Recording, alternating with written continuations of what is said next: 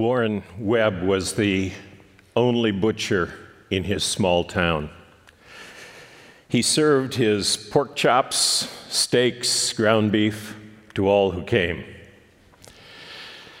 And he was also a part-time banker. Not because he wanted to be, but because people didn't always pay their bills. So he managed to sustain the economy a little bit between those times when people had cash in their pockets and they didn't. It worked okay for many years, and Warren was glad to be part of the economic scene in West Worthing, Saskatchewan. But then a downturn in the economy made some of the other income hard to get, and the bills that had been there for hours and days and years and ages suddenly weren't getting paid. What to do? Eventually, Warren Webb decided that he had to go out of business.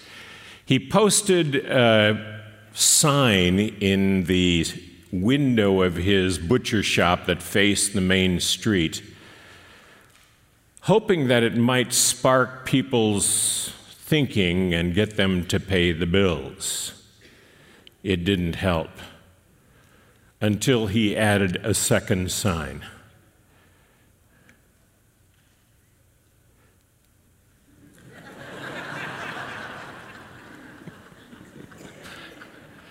It was amazing.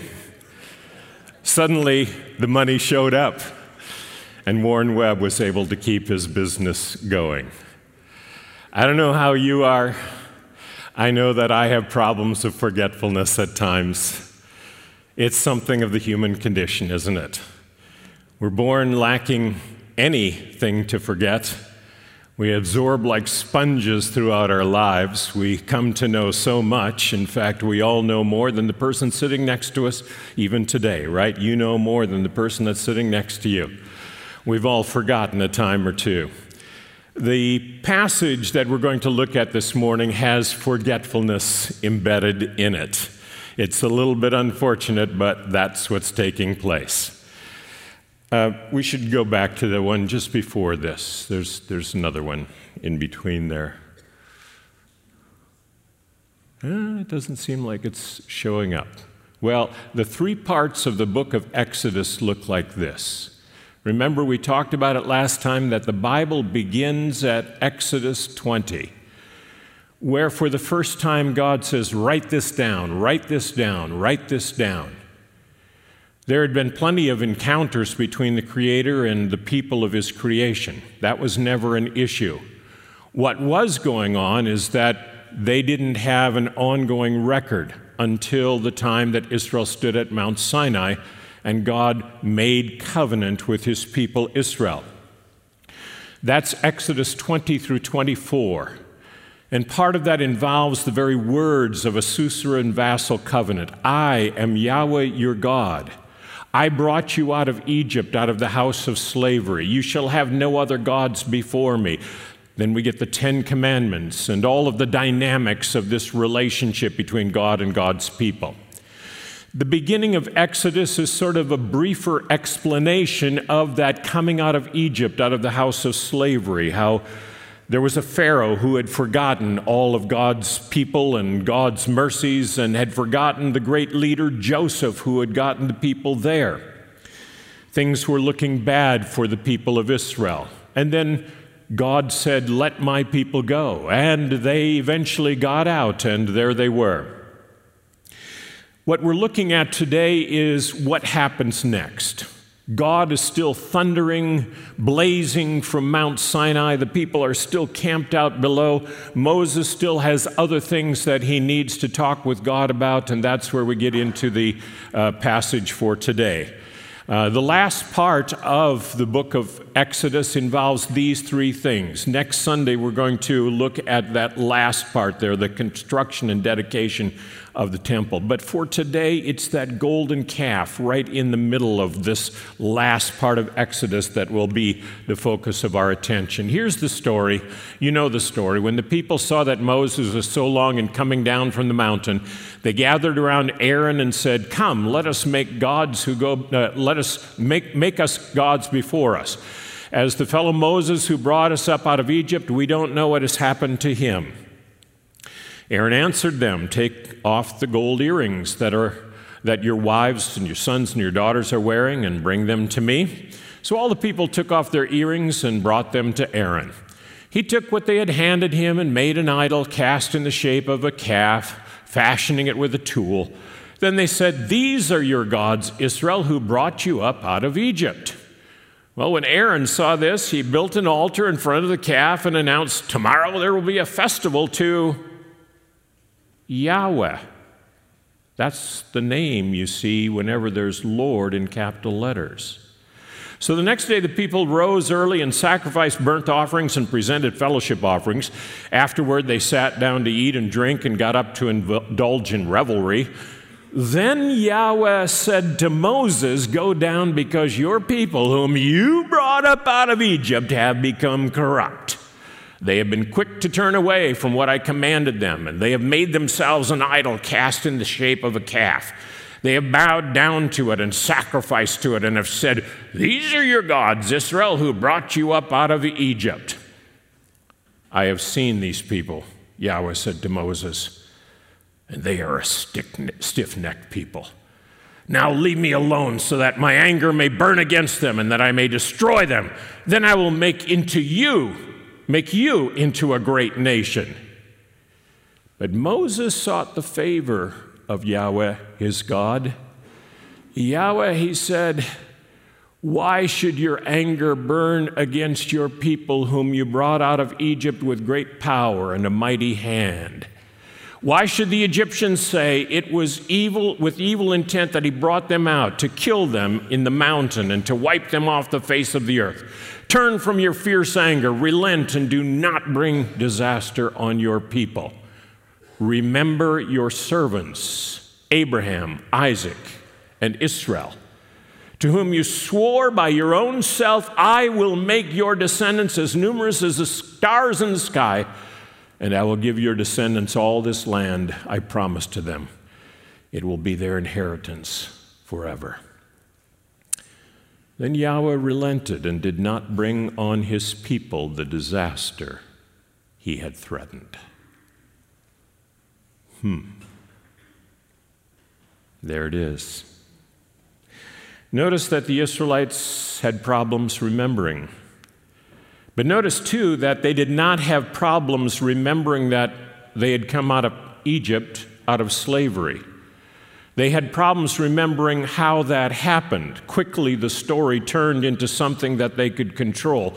Why was God so angry with them for making a golden calf? Not because the calf was insignificant. This was a pretty big deal.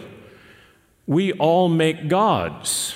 The problem is that we make gods in our image or according to the things that we find as power, prestige, authority, substance, things that we can show as mighty. The problem was not so much that the people made the golden calf as much as what the golden calf represented. Remember that they were farmers in Egypt. Everybody's farmers in those times. 99.9% of the population is farmers. There are no stores. There are marketplaces. You want something to eat, you grow it, you catch it, you fish for it, you kill it, or you get it in the marketplace where it's recently been living and now is dead. Everybody's involved in agriculture. And what was the largest farm implement they could ever hope to have? A young bull calf. This is an honor to Yahweh. This is saying, we can't think of anything that's stronger than this. You're the strongest thing we can think of. Except for one thing. The problem with the bull calf is that it can be controlled by goads held in the hands of people. We get to control our gods. And that was the problem that Yahweh was facing. You think I'm just another little thing that you can control, powerful as I am? You can just do what you want and make me dance to your tune? What do you think this is? What do you think was going on when I fought Pharaoh of Egypt for you? And that's when God does something. Now we have to think about this in terms of how the human language functions. Obviously, God knew what was going on. Obviously, God knew what the future was all about. But in this instant, there had to be a lesson to be learned. And so God acted as if he was going to wipe out this people or walk away from them. After all, he said to Moses, I did it before and I can do it again. I took Abraham. I took him by the hand. I walked with him. I was with him. I said to him, I'm going to make you a great nation. I said to him, I'm going to give you a land. Moses, I'm not sure about these people. I don't particularly like them. I don't think you do either. What could Moses say? He kind of didn't like them either. Why don't you and I just walk off and we'll start over like I did with Abraham? Now, God knows already what God is going to do. But this is a lesson that Israel has to learn. God could walk away from us. And that's when the story gets really interesting. Because the next thing that happens is that Moses says to Yahweh, you can't do that. You cannot walk away from these people. You can't take me over into the corner and start over. I know it's possible in the realm of possibilities, but you cannot do that. Why not? And Moses gives two reasons why God cannot walk away from Israel. Number one, God's on a mission. Remember what the Bible is all about? We like to make it into personal verses that make us feel good for the day, a thought for today. That's not what the Bible's about. The Bible's about one thing and one thing only. It's the mission of God. The loving Father, Son, and Spirit in their relationship of love said, how can we expand the horizons of this great love we share? Let us create humankind in our own image, and in the image of God they created them, male and female, so that we could express love, so that we could show what it means to be committed to someone else, so that we could feel what it is to have the fuzzies of love, to know what it means to be intimate with one another. That's what love is about. And God made us in God's image. And then all God's kids left home, walked away, forgot their Maker. And God is on a mission to regather all of the children of God from around the world. But how to do that? How to do that? And God started with that little family of Abram. Maybe if I teach these people, if I hold these people, if I stick with these people, maybe if I shape their lives by my covenant, maybe they will understand and they will live in such a way that others will say, wow, whatever it is you have, we want that too. And all God's kids will come back home. That's the story of the Bible. So he's working with this people. And now if God takes this people and begins the journey as he has, and they walk out of Egypt, and people say, that can't be.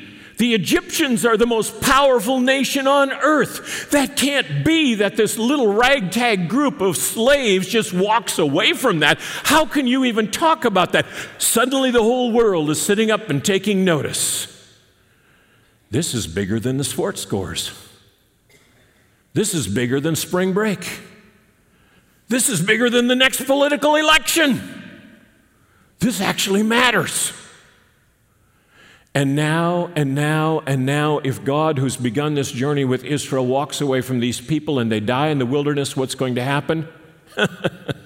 Yeah, we knew it. It was just another blip on the radar. Now things will get back to normal and we'll recover our normal sense of power and who's in charge and all of that.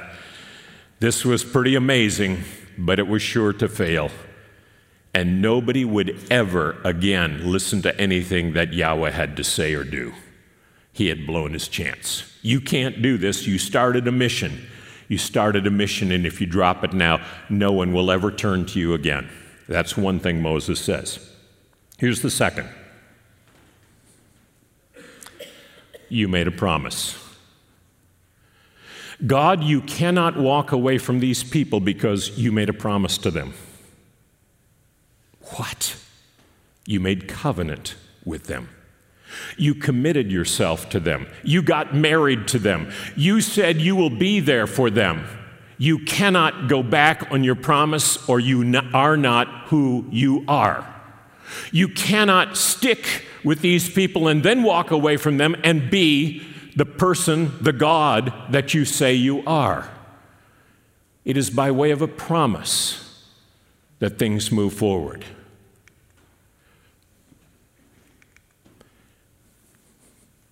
Promises. We make promises. We make promises and we are who we are. When we make promises, things happen. When we bear children, we make promises. Promises are the things that make us who we can be. Without promises, nothing matters. Promises.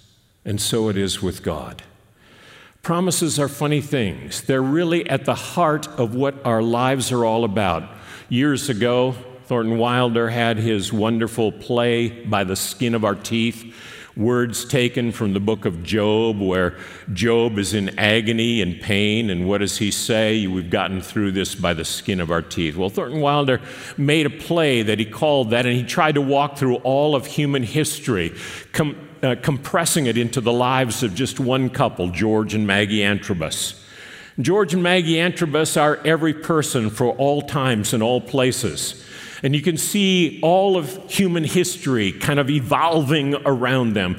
And then finally, near the end, it's come past the Great War, the war to end all wars. And George comes home from serving in the military, and he's had a different attitude toward life. Things look differently than they did before.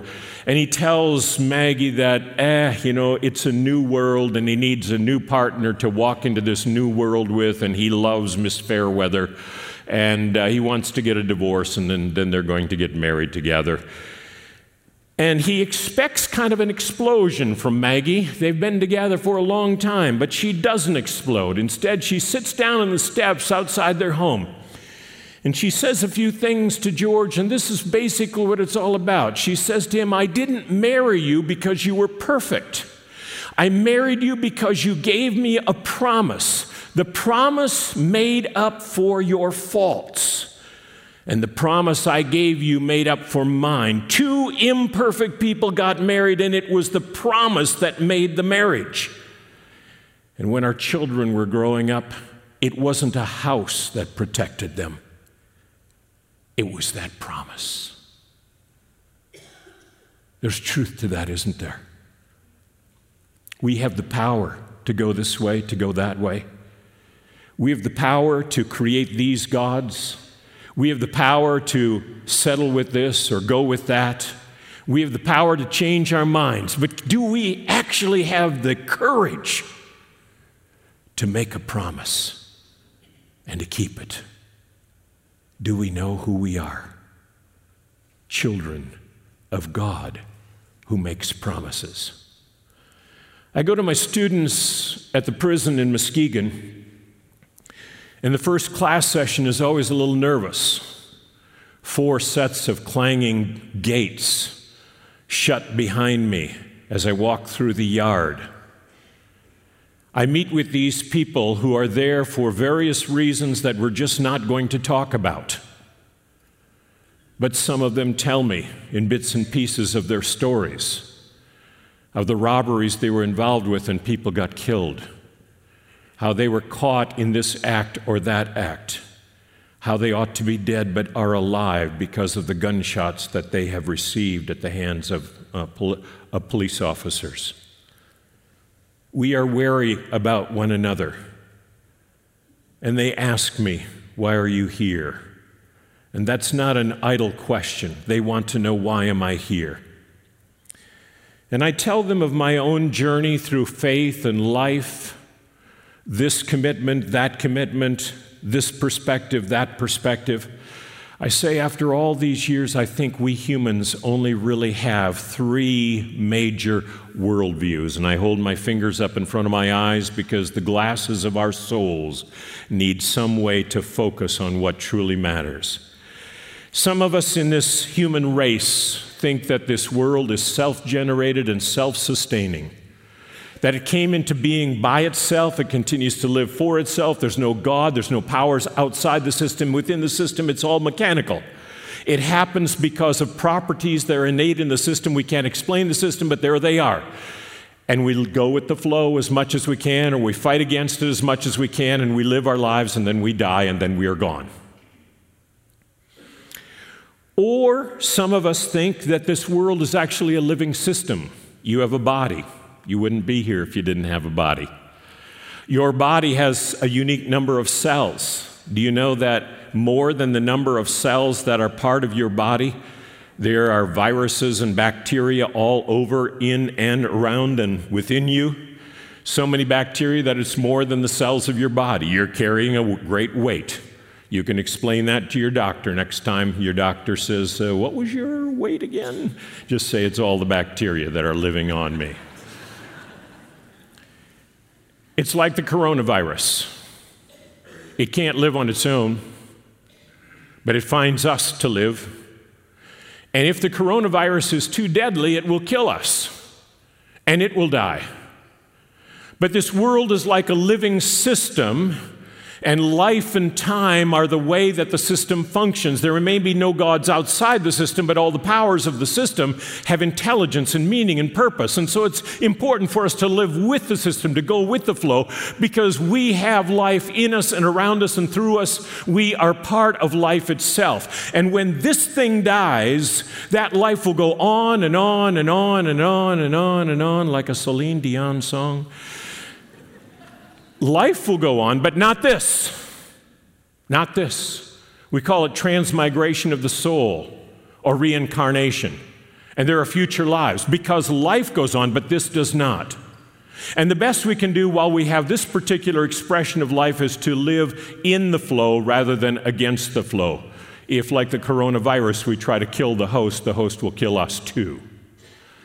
Or some of us actually believe that there is a creator who exists outside the system. That this God is the one who intended for the system to be what the system is, and we call that creation. And that within the grander scope of the creation, there are these creatures that are made in the image of God,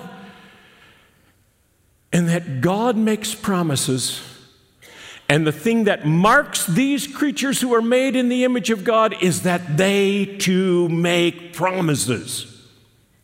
They live as if living matters. They live with the intention of bringing the best out of others around them, nurturing the possibilities of loving relationships, helping those who are stumbling and falling and have no way to get up again. And this is the message of the Bible.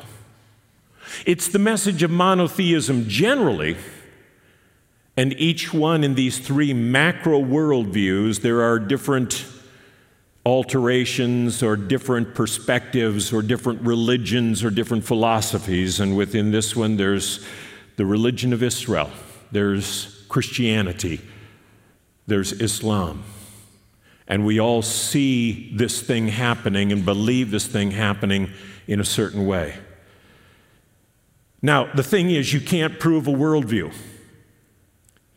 You can't prove there is a God. You can't prove there's not a God. You can't prove that the world is not a living system. You can't prove that it's not. And so in the end, we live, how does Paul put it? By faith. And what does faith mean? Ultimately, we believe that God makes promises.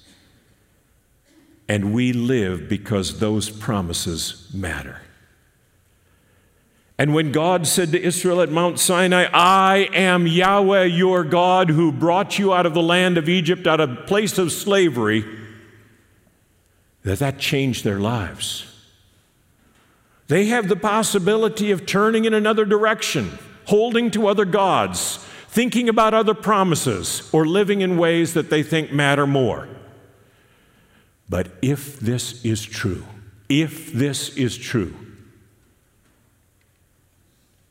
that changes everything. That's what I tell my prison students. That's what I tell my students at Hope College, Western Seminary. That's what I believe. And the reason that I stick with the God of the Bible is because the God of the Bible stuck with me, stuck with us, and made this world a different place when we were running away from God and away from home. And when we come back, it feels like a different place. I know what you've been hearing. I've seen you hide your fears, embarrassed by your weaknesses, afraid to let me near. I wish you knew how much I long for you to understand, no matter what may happen, child, I'll never let go of your hand. I know you've been forsaken by all you've known before. When you failed their expectations, they frowned and closed the door. But even if your heart itself should lose the will to stand, no matter what may happen, child, I'll never let go of your hand. The life that I have given you, no one can take away. I've sealed it with my spirit, blood, and word. The everlasting Father has made his covenant with you, and it's stronger than the world you've seen and heard. So don't you fear to show them all the love I have for you, and I'll be with you everywhere in everything you do. And even if you do it wrong and miss the joy I've planned, no matter what may happen, child, I'll never let go of your hand. No matter what may happen, child, I'll never let go of your hand. God made a promise. You're here because of the promise of God. You can make promises too. And insofar as you make and keep your promises, you are like God. Pray with me. Give us your grace for the living of these days, that we might know who we are and whose we are. Thanks for the promises you've made and kept, and how life matters because of it. And give us the courage to make and keep promises that truly matter. Amen.